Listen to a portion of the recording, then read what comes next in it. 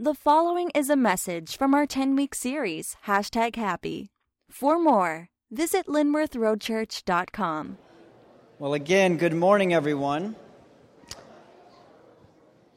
If you're new with us, my name is Nick Carruthers. I'm one of the pastors here at Linworth. And as Rich said, today we are starting a new series that we have entitled #Happy. And you know, we've been having some fun with the series title here around the office, and it's been somewhat at the expense of Pastor Chris, our lead pastor. And it's because the poor guy, he doesn't even have a smartphone. And so as we were talking about this series title, one of our staff members was concerned that Chris might not be able to pull this off genuinely. And so we've been teasing him, and we were telling our life groups, and one of our life group leaders, Ross King, yelled out, he's like, yeah, the series is going to end up being called #Happy.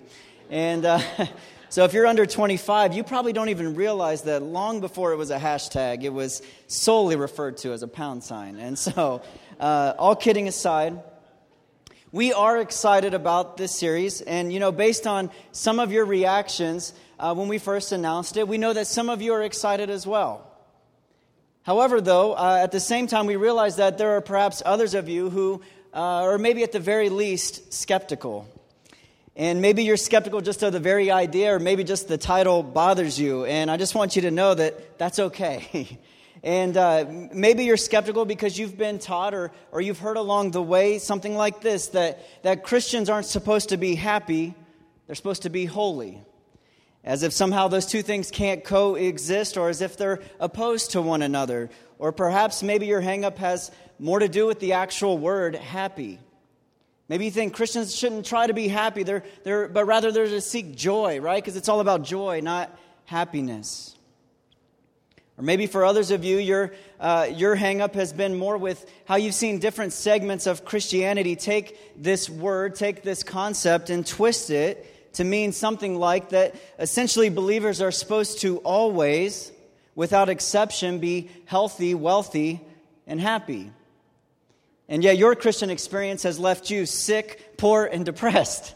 And so far from healthy, wealthy, and happy, that has not been your experience. And so perhaps your hang-up this morning is you've been exposed to some false teaching, or you've seen it abused in the church. And so because of that, because we recognize that there's some baggage or perhaps some hurdles to climb when it comes to a series like this, I thought before we dive into the topic this morning and the next few weeks and months that I would just first start off by clarifying and by stating very clearly what it is we are not saying nor what we are promoting in this series. And the first thing you need to understand is that we are not saying, nor are we promoting what some have referred to as the prosperity gospel. And in case you're not familiar with the prosperity gospel, it essentially promises that Christians can achieve happiness through continuous health, wealth, and success if only they have enough faith. And you see, the problem with the prosperity gospel is the same problem with most false teaching and false gospels, and that is that it contains some measure of truth. Or in other words, it contains some half-truths. And so, does God heal people who are sick? Yes. Does He heal them every time that we pray? No. Does God promise to provide for us materially? Yes. Does that mean at times believers won't struggle financially, or that we're all going to be millionaires if we just have enough faith? No. And so that's the first qualifier. This is not a prosperity gospel message or series. Secondly, though, we're also not promoting or advocating what in the past has been called the power of positive thinking. Now again, were there some positives and even some biblical ideas sprinkled into that movement? Yes. But were there also some major holes and even some unbiblical ideas in that movement? And the answer is yes. And so no, this is not the same as the power of positive thinking. And it's important that you understand that, because some of the things we're going to share this morning may remind you or may seem similar, but I can assure you that they are different. And then the last qualifier here before we dive in is, and it's very important that you understand this, that as we go throughout this series, that you understand that we are not saying that Christians can't or that many don't suffer from depression. In fact, the idea for this series, and in many ways the content for it, is based on a book called The Happy Christian. And that book was written by a pastor and a professor named David Murray. And that same man, a few years earlier, wrote a book called Christians Get Depressed Too. And so again, as we in this series talk about happiness and even the ways that you and I should expect and even choose happiness, it's important that you understand that we are not saying that Christians can't and that many don't suffer from depression. In fact, that would be silly for us to do, particularly since I have on multiple occasions publicly shared that I myself have struggled and experienced depression in the past. And so, again, that's not what we're saying. And so with that as a kind of preface and qualifier, what I want to do with the rest of our time this morning is to first look at and to try to define happiness, and then talk a little bit about how our culture has negatively impacted us and therefore impacted our happiness. And then I want to look at Psalm 77 as an example of something that you and I can do practically to increase our joy and our happiness here in this life. But before we move on, let's pray and thank the Lord for being with us. Father, thank you that you're here this morning. Thank you that, Lord, your word is alive and active. God, thank you for just this body, this church that you have brought together. And so, Lord, we just ask that you would be with us, you would guide us. Lord, that you would make your word come alive. And we ask this for your Son's name and for his glory. Amen. Okay, so first off, what is happiness?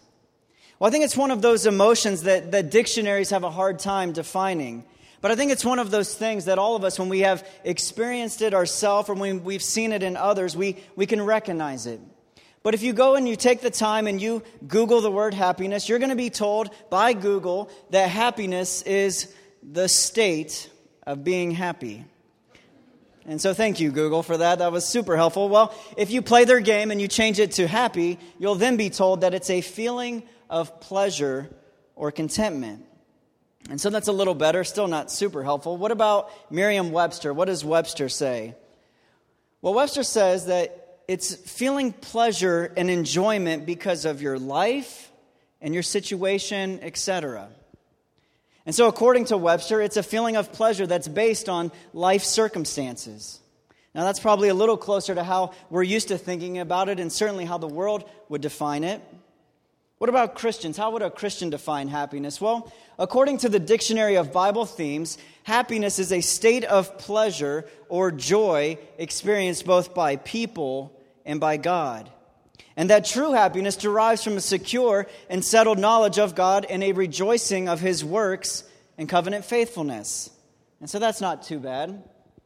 Perhaps just one more. David Murray, again, the guy who wrote the book, The Happy Christian, he has defined Christian happiness this way. It's a God-centered, God-glorifying, and God-given sense of God's love that is produced by a right relationship to God in Christ, and that produces loving service to God and others. I don't know if you could follow that. It was a little wordy. But what I like about what he said there is this, that he essentially ties happiness back to the source of happiness, which is God. And really what he's saying is that happiness is a feeling, an emotion that we get when we truly realize, when we understand God's love for us, and therefore we understand the salvation that he offers. And that idea is something really you see all throughout the Bible. But one verse that I've been thinking about a lot and meditating on as we've been leading up to this series is Deuteronomy 33:29. Now, the context of Deuteronomy 33 is that the Israelites are about to finally head into the Promised Land. The first generation has all died off, and so their kids, the new generation, is about to enter in. And Moses is giving them one final speech, some final instructions. And in verse 29, it's the last recorded words of Moses' before he dies. And he says this. He says, "Happy are you, O Israel. Who is like you, a people saved by the Lord, the shield of your help and the sword of your triumph?" And again, I know that some of us have a hang-up with the word happy because we have somehow come to believe that it's less spiritual than joy. And while there are perhaps some differences between the two words, at a basic level, they are essentially synonyms for each other. And I really like what John Piper says to this point. He says, if you have nice little categories for joy is what Christians have, and happiness is what the world has, you can scrap those when you go to the Bible, because the Bible is indiscriminate in its use of the language of happiness and joy, contentment, and satisfaction. In other words, what Piper is saying there is this, that in the original languages, both Hebrew and Greek, those words are used interchangeably, and therefore we have to be careful not to misjudge or misread those words when we come to the English. And then, Randy Alcorn, another writer and speaker, wrote a book recently called Happiness, and he dedicates a couple chapters to this idea. And really what he argues is this kind of way that we've differentiated it between the two words is really a new phenomenon in Christian history. And really, if you look throughout the past, that distinction was not made. And definitely when you get to the original words in the Bible, those distinctions aren't there. And so getting back to the verse, what this verse is saying is Moses is saying, he's saying, happy are you, O Israel. And really what Moses is saying is not only should God's people, and by God's people I mean those who have been rescued and saved by him, not only should they be happy, but that they should be the happiest people in the world. And that is because who is like them? Who else has been saved and rescued in relationship with God? And so if that was true of the Israelites in the Old Testament, how much more is that the case for us as Christians who have been forgiven, who have been saved, as Nick shared, who have been adopted into the family of God? And yet I think if we're being honest, most of us would have to admit that by and large our lives are not characterized or defined as happy. And most of us certainly wouldn't consider ourselves to be the happiest people in the world. And that's why I think for some of you, when you hear a title of a book like The Happy Christian, or when you heard the title of this series, there was a part of you that was skeptical, perhaps even a little bit cynical. And because again, the concept or the idea just seems so foreign to anything that you have experienced lately. Again, that idea of a happy Christian for many of us sounds like a contradiction. When we think about our jobs or what's going on in our families, or when we look at our country, or for many of us when we look at our own walks with the Lord, happy is not the word we would use to describe how we feel. When someone asks you how you feel, many of us would say something like, well, I'm hanging in there, or I'm doing all right. Or, I've just been, particularly if you're a man, you might say something like, I've just been really busy. Which FYI, man, I've been learning this recently. Busy is not an emotion. I don't know if you got that, but so this will be helpful for you, so pay attention. The next time your wife asks you how you feel, do not respond with just busy, right? Because when someone asks you a fact, you respond with a fact. When someone asks you an emotion, you respond with an emotion. And so, that was new to me. I've been learning, and so that's for free. You can have that. But I want you to know, I can sympathize with those of you who feel skeptical, with those of you who feel cynical. In fact, I thought about walking up here after the meet and greet and just waiting till you all got quiet, and I realized that would actually never happen because you guys like to talk. But I thought about just standing up here and saying, and just waiting and saying, my name is Nick Carruthers, and I am a pessimist. Kind of the AA model of confession. And while that is true, I like to think that I am a recovering pessimist. But I'm not going to lie and pretend like I haven't had a few creative nicknames in the past. Things like Negative Nick, or Debbie Downer, or my wife's personal favorite, Johnny Raincloud. And so I've had, again, some creative nicknames. And in the past, I've tried to defend myself from such horrible nicknames by saying no, I'm not a pessimist. I'm a realist, right? Because that's what us pessimists say to defend ourselves, because it sounds so much better. But the truth is my natural inclination is to be negative. It's to be pessimistic. And again, I'm recovering. I'm getting out of that. I'm trusting the Lord for that. But the thing that bothers me is I feel like because of how negative our culture has become, that mentality, that attitude, it has crept into the church, and it has kind of become the norm for many Christians. And again, it's not surprising given the amount of negative overload that is dumped on us on a daily basis. From things like the news, to social media, to politics, to even our own work environments. You know, many of us, we go to work and all we hear is just negative talk all day long. People talking bad about each other, talking bad about the boss. And it affects us. But if Moses is correct, if we, the people of God, the ones who have been saved and rescued by him, if that in fact is our identity, then he is right. We should be the happiest people alive, regardless of what's going on in our world, our country, or even our own homes. You see, here's the thing. Things really have changed drastically in our nation and in our culture. And we can debate whether those changes are good or bad.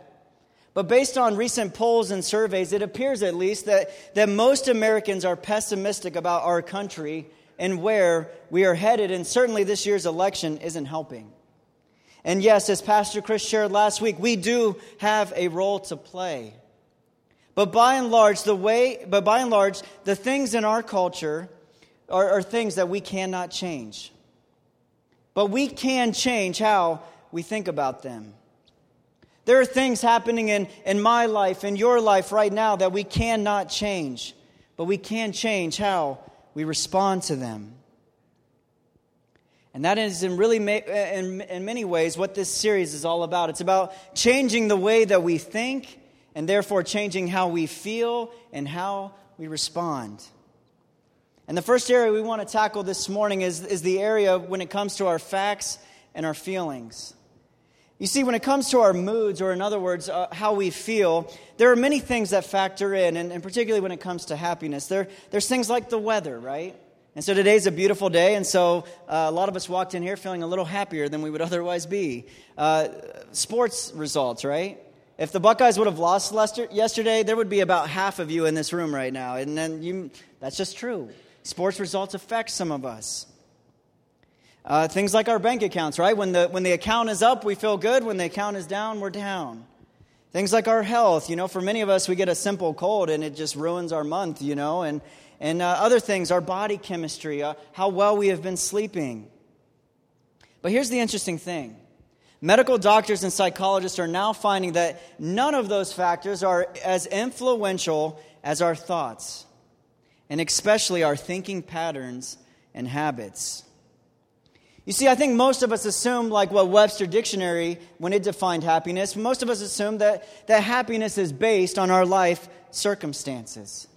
So in other words, we believe that if we make more money, have more friends, or if we get in shape, or finally lose that weight, then and only then will we be happy. But the crazy thing is that scientists and again doctors, they've discovered that improvements in life circumstances only account for about 10% of our happiness. The other thing they've discovered recently is that about 50% of our happiness or lack of happiness can be blamed or even explained with our genetics. And so again, how we're wired, those things we have inherited. And so you add those two things up and you get about 60% of what affects our happiness. So what about that remaining 40%? Well, those same scientists tell us that the remaining percentage is all based on our daily choices in regards to what we think about and what we do, those behaviors. And so if that is true, if they're correct, then what you and I think about is extremely important. You see, the truth is that negative thoughts produce negative emotions. In fact, some have argued that negative emotions are the number one cause of depression. And if that wasn't bad enough, they're also finding that it damages and affects things like our endocrine and our immune systems. Which again, some of you, back in the spring, we had some community workshops, and we invited this endocrinologist named Dr. Malarkey from OSU, and that's really what he talked about. How these negative thoughts and emotions, how they produce like physical symptoms in our bodies, and so they're creating disease and all kinds of horrible things. And so this is serious stuff. But before we move on and look at ways that we can combat negative thinking, I first want to walk through some of those damaging thinking patterns that I think many of us are tempted by that produce negative thinking. And I got these from the book, The Happy Christian. And the first one is this. It's what he calls black or white thinking. Now, this for me is one I've struggled with in the past, but basically it's where you tend to think in extreme black or white categories. In other words, shades of gray do not exist in your mind. Even though I think they say our brain's gray matter, but in your mind there's no gray. It's just black or white. And so an example he gives in the book is this. He says, so maybe my sermon goes badly one Sunday, and I conclude I was never called to be in ministry. Or the fleeting thought while he's praying passes through his mind, God doesn't exist. I can't be a Christian if I ever think like that, can I? And so whether preaching or praying, the extreme conclusion begins to drag down our moods. A second damaging thought pattern is called generalizing. Generalizing is where you experience something horrible, and then you're convinced that something similar will happen again and again. And so another example would be you ask somebody out on a date and they turn you down and you just, I'm never going to do that again because I might as well get used to being single because I'm sure if I ever did that again, it would just turn out bad like it did before. And so we generalize. A third one is called filtering. Now this is one that I'm really, really good at. And basically filtering is where you pick out the negative in every situation and you think about it to the exclusion of everything else. In other words, you filter out everything positive and you find everything negative. And as part of being on staff here, one of my roles is we have a weekly programming meeting. And in that time, we review the previous Sunday service and then we plan ahead for the next week. And as part of that review of the previous week, I have to fight so hard not to just focus on all the mistakes that we made or the speaker that was crackling or whatever. It's a real struggle to only focus on those few negatives to the exclusion of all of the good, all of the positive things, all of the things that went well. And so for some of you, that's a struggle. Another one for me is I'll ask my kids to clean their room. We have a 3-year-old or a 5-year-old and a 3-year-old. And then some babies. But so I'll ask the 5 and 3-year-old to clean their room. And then I'll come up after they've been up there, and they'll be so proud. They'll be so excited to show me. And I walk up, and what do I see? Well, I see the sock that they left there, and I see the one toy under the bed that they forgot. And I'm tempted to say, I thought I told you to clean your room, even though they've picked up, hundreds of toys or whatever, and they've tried to make their beds, but I don't see that. And so some of us are like this. We filter. What about transforming? This is where you manage to transform a positive experience into a negative one. And so for some of you, you'll walk out today and someone will say, I really like your hair, and you'll immediately think in your mind, I wonder what they're after. I bet they're going to ask me to help them move or something, You somehow have transformed this positive experience into a negative one. What about mind reading? Any mind readers out there? Thankfully, this is one that I don't struggle with. But mind reading is where you think that you know everyone's true intentions and motives. And so you know exactly what people think about you. And so the example that I thought was funny he gave in the book is, when you passed by me in the mall without stopping to speak, I immediately knew it was because you hated me. I heard later that you broke your glasses and were on your way to LensCrafters, but I know better. Do any of you do that? Do you mind read? Do you just, you believe that this person thinks bad about you when you've never had that conversation with them? What about fortune telling? So not only do some of you read minds, you can also tell fortunes. And fortune telling is basically self-fulfilling prophecy. You think something's going to turn out badly. You think so negatively about something coming up, and sure enough, it turns out badly.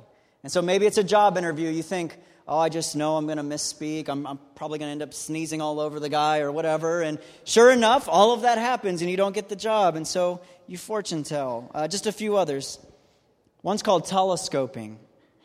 This is where some of us, we focus on sins in our past in such a way that it leads to present feelings of guilt, shame, and fear.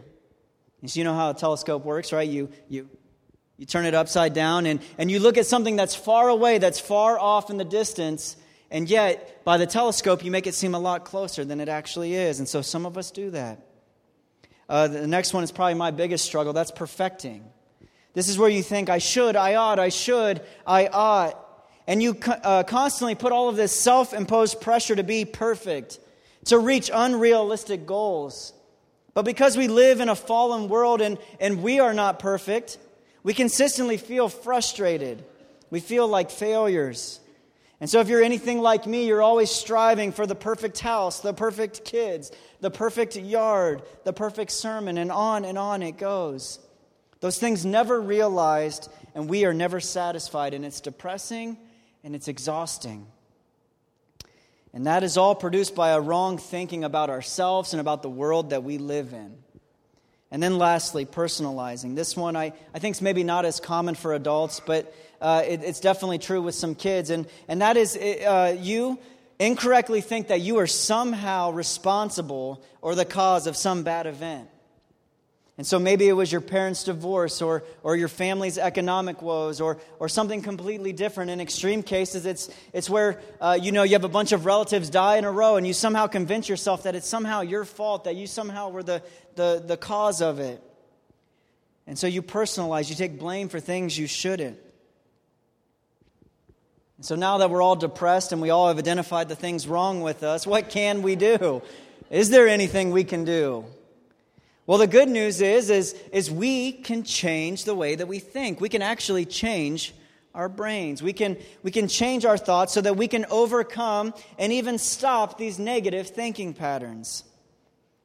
Now, I'm going to need a little bit of grace here in this teaching because I'm not a doctor. In fact, I had to cheat my way through biology in school. But basically, scientists and doctors have discovered what they call neuroplasticity, which basically means that there are many parts of our brains which are changeable, or you could even say plastic-like. You see, they used to think that our brains after puberty didn't really change much. But with the advanced technology and MRIs and things like that, they can actually show and prove that our brains change all throughout our lives. And part of that is what happens inside of our brains is we create these electrical and chemical pathways with our thoughts. In other words, we can create these pathways, and they at times become like brain ruts, right? Have you ever seen a rut in a tire creates a rut? And so one of the thing I was thinking about is recently Faith and I were driving somewhere, and we were talking, and I wasn't really paying attention. And we were on this one freeway where normally we would head this way, but this time I needed to go that way. But because we were talking, my brain took over, and we went the wrong way. And it was frustrating because we were running late to somewhere. But what happened there is my brain was like, all right, this guy's not paying attention and we're going to get killed. And so let's just go ahead and go the way that we normally do. And so it's kind of like muscle memory. Again, our brains get in these ruts, these pathways. And the thing is the more you travel down these mental pathways, the faster and easier they become to where eventually they feel automatic. Now, that's good news when it comes to typing or riding a bike, but it's bad news if you have developed negative, damaging thinking patterns. But again, the good news is that our brains are changeable. We can create new positive brain pathways. And if we stick with it long enough, we can actually change our brains in such a way that they become the new default. Now, I don't know how this is hitting some of you. Maybe you have checked out, or maybe you're thinking, man, this sure sounds like positive psychology. Or maybe you're thinking, I thought I came to church this morning. What's this guy talking about? Well, here's the thing. Modern science and psychology have finally caught up to what God has been saying through the Bible for thousands of years. You see, the Apostle Paul in Romans 12:2, he said this. He said, do not be conformed to this world, but be transformed by the renewal of your mind. You see, Paul, through the power and inspiration of the Holy Spirit, understood this, that we have the ability to have our lives transformed. And we do this by renewing our minds. You see, Paul understood very clearly that if we change the way that we think, then we can change the way that we feel and the way that we live. But this is a process, this idea of renewing our minds, it is not automatic. In fact, what's automatic is to default to what the world is like, to default to think like the world thinks. This is a fight, this fight of renewing our minds, it requires effort. And again, it is a process, it won't happen overnight. You see, some of those ruts in our minds, those have been deeply ingrained in our brains. But what the Bible says is that we can change those pathways. We can change those ruts by renewing our minds. And surprise, surprise, Science has finally realized this too.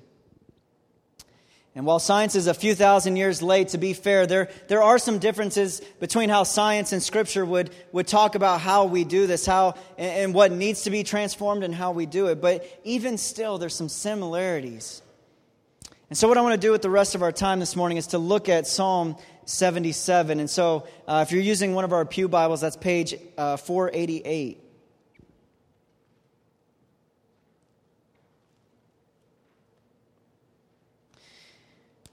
Now, Psalm 77 is just one example. There are many we could have turned to, but basically what we see in Psalm 77 is a way that we can change our negative thought patterns and emotions into positive ones. And it's essentially a 6-step process with 6 questions. And so we'll begin to read the psalm here, and then I'm going to stop and ask a few questions along the way. So starting in verse 1, it says this: I cry aloud to God, and He will hear me. In the day of my trouble I seek the Lord. In the night my hand is stretched out without wearying.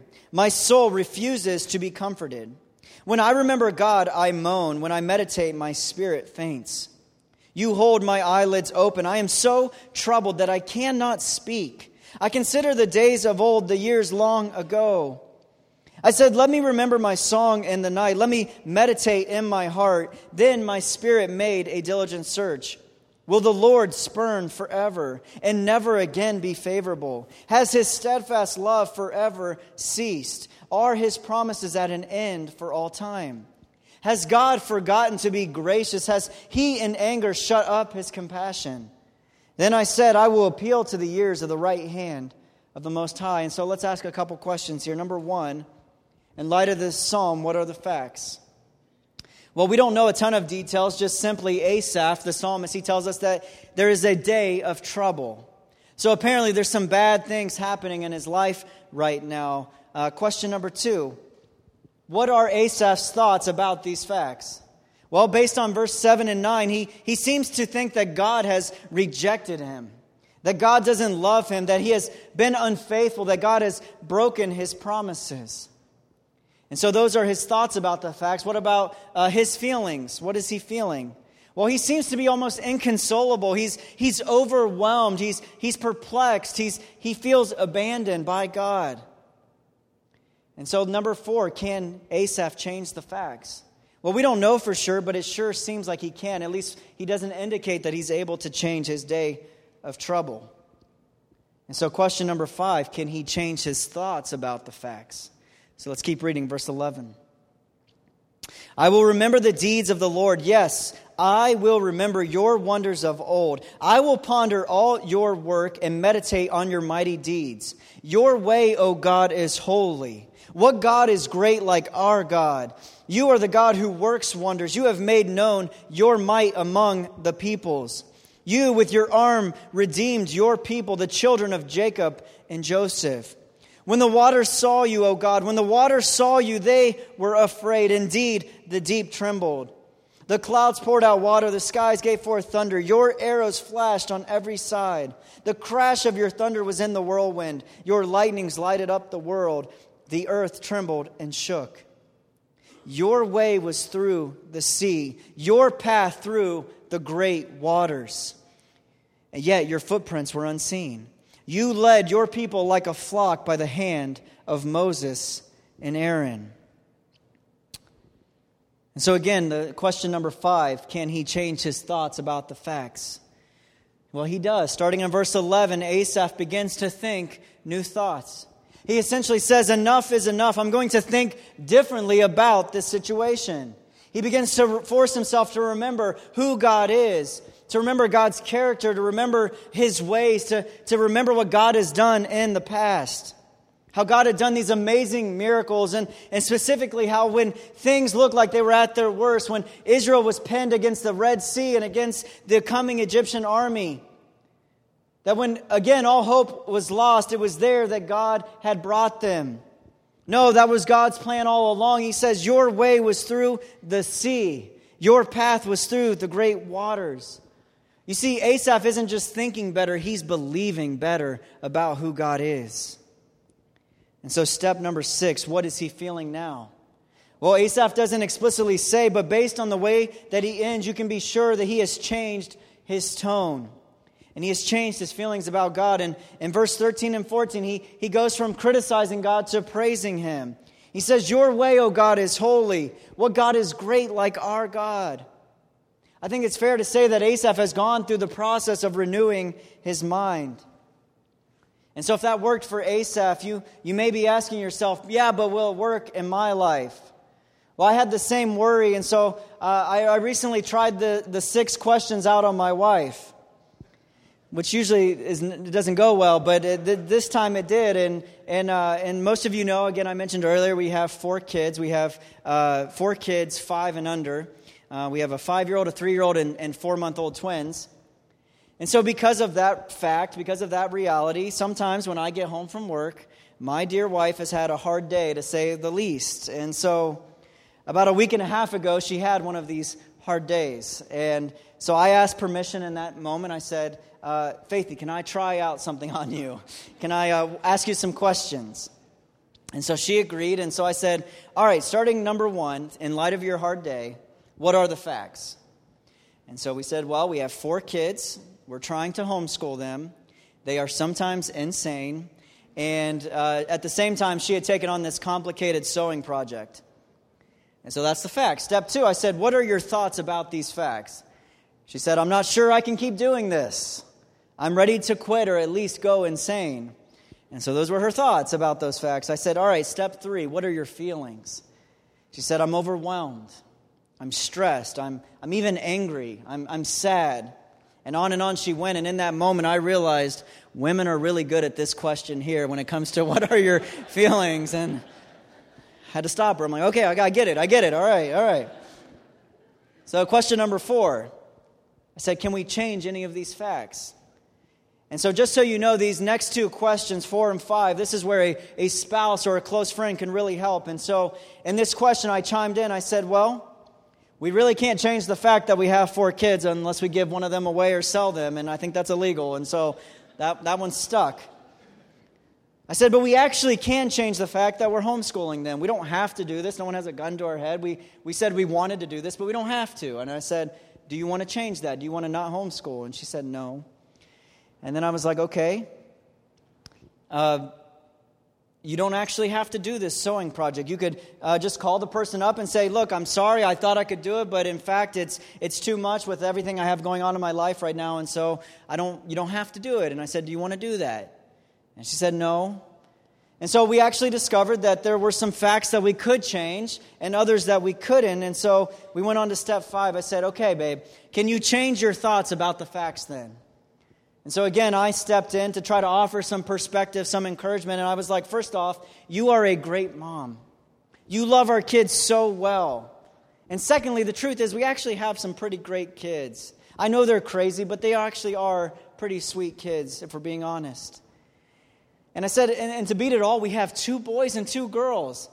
Who wouldn't want to have, equal numbers of kids, 2 boys, 2 girls? I was like, you got to think of those families who have 4 boys and they're like, all right, let's just go number 5. Let's get the girl. Number 5, it's just like, we give up. We're done. And I was like, that didn't happen to us. We had 2 boys and 2 girls. And I was like, more than that, we have twins. You know how many people would die and would just love to have the opportunity to have twins, and we get to experience that. And I was like, as well, you are amazing at sewing. You're so talented. I've seen you do things with sewing that I never even thought were possible. And so we went on to step 6. I said, how are you feeling now? And she smiled and she said, better. And she thanked me. And we went about our day. And so again, in case you're taking notes and you want to try this, and I would encourage you, this is the application of the teaching, to do this next time you are faced with some discouraging thoughts, next time you are feeling unhappy. Walk through these 6 questions. Number 1, what are the facts? Number 2, what are my thoughts about the facts? Number 3, what are my feelings? Number 4, can I change the facts? Number 5, can I change my thoughts about the facts? And then number 6, ask yourself, what am I feeling now? And I know some of you are probably still skeptical, but really this is a pattern that we see all throughout the Bible, and particularly in the Psalms. Psalm 42, 43, Psalm 73, and I'm sure others. You see it in Job 19 and Habakkuk 3. You even see it in Lamentations 3. You don't see Paul explicitly teach how to do this, but you know that he had to do something similar like this to be able to write such encouraging letters from prison. You see him over and over again focus on the positives, even when there was plenty to be negative about. The one exception maybe is 2 Corinthians, where he starts to get a little negative, but even there he turns it around.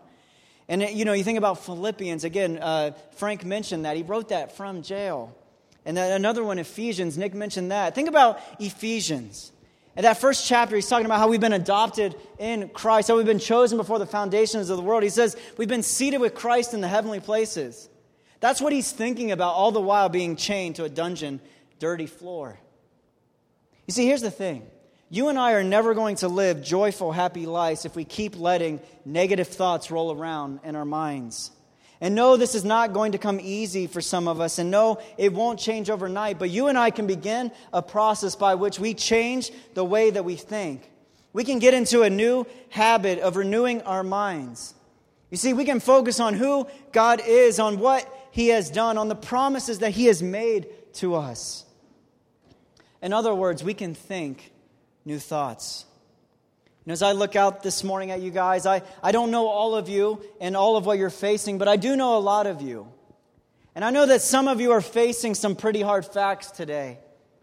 There's some things going on in your life that you can't change, even if you wanted to.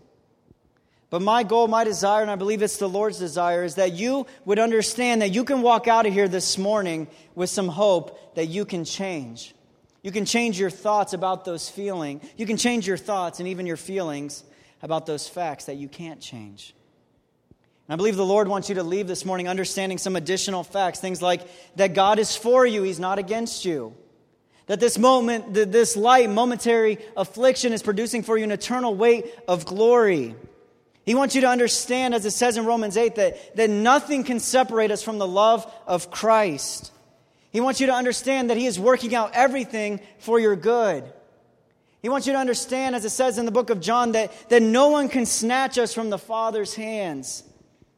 He wants you to understand that Jesus Christ is coming back to this earth, and when He comes back, He's going to wipe away every tear from your eye.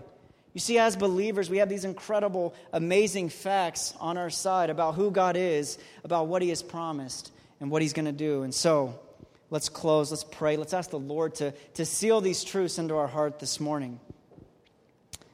Father,